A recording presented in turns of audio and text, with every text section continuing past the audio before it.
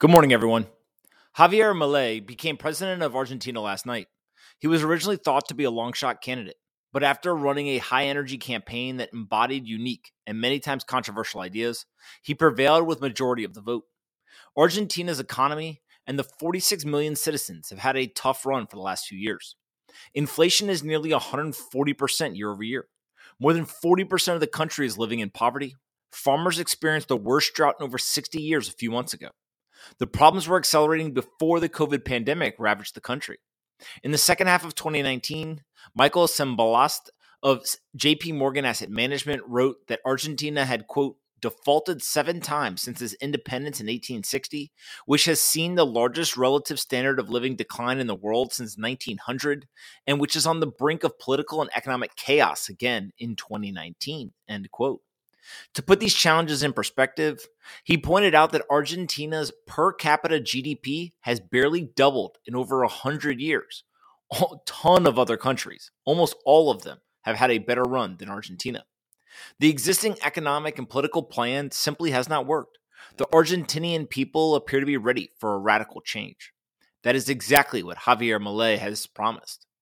Nicholas Misculin and Walter Bianchi wrote for Reuters, quote, Milei is pledging economic shock therapy. His plans include shutting the central bank, ditching the peso, and slashing spending, potentially painful reforms that resonated with voters angry at the economic malaise, but sparked fears of austerity in others. But his challenges are enormous. He will have to deal with the empty coffers of the government and central bank, a creaking $44 billion debt program with the International Monetary Fund, inflation nearing 150%, and a dizzying array of capital controls, end quote. While these economic promises may seem extreme in a Keynesian world, Milei is essentially pledging to do the unpopular things that seem to be necessary for the country to get back on track. One reason why this is interesting is because notable voices in the United States have been calling for similar radical reform. As I wrote to this group on November 1st in my letter titled Entrepreneurs Have to Build Since Government is Spending Like Drunken Sailors, about comments from Stanley Druckenmiller, I said, quote, the national debt is over $33.5 trillion, according to government measurements. The actual debt, including future entitlements that have been promised, is actually over $100 trillion already. In order to get spending under control, politicians have to make incredibly difficult decisions that would be unpopular with voters. This would include cutting entitlements, which Druckenmiller has been saying for years, and refraining from sending hundreds of billions of dollars abroad in support of proxy wars, end quote. The consensus view historically has been that it would be impossible to pledge a significant cut to entitlement spending and get elected. The people of Argentina basically just blew up that theory. In fact, Milei is promising to blow up the central bank and national currency too. This doesn't mean that a presidential candidate could be elected in the United States on an entitlement cut pledge too, but it doesn't hurt to have people like Stanley Druckenmiller calling for the necessary cuts. We can take this analysis even a step further. Cardi B, who is better known for her musical talents than her economic analysis, went live on Instagram over the weekend and delivered a profanity-laden rant about the United States' economic situation. She explicitly called out the Biden administration's continued funding of 2 international proxy wars, while places like New York City and other major cities are begging the national government for more monetary relief to handle their mounting budget deficits. I highly recommend watching the 5-minute video. While the delivery is unique and entertaining, pay attention to the substance of what she is saying.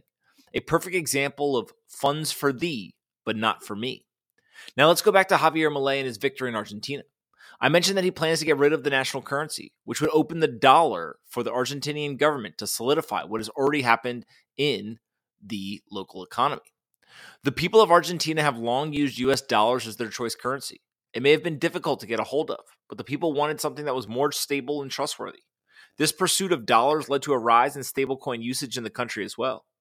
David Montager writes, quote, according to reports from Chainalysis, a blockchain analysis firm, Argentina leads Latin America in raw transaction volume of cryptocurrencies, with more than $85 billion in value received in the year to July 2023.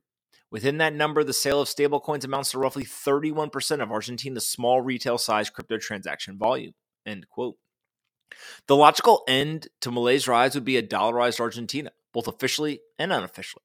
But there is one tail risk that many people in the mainstream media are completely discounting. Milei is a hardcore Bitcoiner. Dylan LeClaire pointed out that Milei previously said in an interview, Quote, with legal tender, they scam you with the inflationary tax. Bitcoin is the natural reaction against central bank scammers to make money private again, end quote. It would be incredibly difficult for Argentina to move exclusively to a Bitcoin standard. Even El Salvador, the shining example of a Bitcoin country, has been unable to shed US dollars for transactions and general usage. But maybe the point is not to drop dollars and embrace Bitcoin.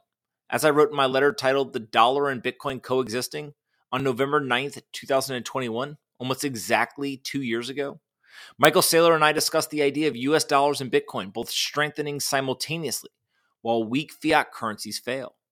Saylor said in that interview with him, quote, if I had one request from the Bitcoin community, my request would be focus your guns on gold. Ultimately, gold is being demonetized. This is not speculation on the part of Michael Saylor. You have all the stats. It has been demonetized for the past decade. It doesn't have a country. It doesn't have an army. It doesn't collect taxes. There's not a single person on earth that is going to lie down in front of a tank to protect the nation of gold. And yet gold is the enemy because gold is a dumb rock. You can't mortgage your gold. You can't lean on your gold. It is hard to rent your gold or license it or develop it further. Gold is not big tech. You can't put gold on your iPhone. There are two things that should succeed and grow. The US dollar, if you live in the United States and believe in Western values and freedom and justice and Western law and the progressive movement, you want the US dollar to grow. Instead of saying that the dollar is a problem statement, instead say that if you live in Africa and Asia, then you would give your left arm to trade in dollars. So the dollar should expand on lightning rails and Bitcoin should expand and they go together. And we all win. We all win. The world is a better place. Every company, everyone wins. End quote. So maybe the direction of Argentina is the embracing of US dollars and Bitcoin, not dollars exclusively and not Bitcoin exclusively. You need both of them at the moment. And that is what Javier Milei ultimately represents, a new way of thinking about economics that appears to be built for the 21st century.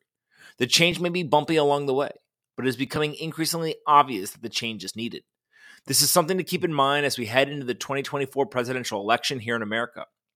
Multiple candidates have already come out in strong support of Bitcoin, which could lead to a similar situation where US dollar dominance is continued and Bitcoin is embraced as digital gold.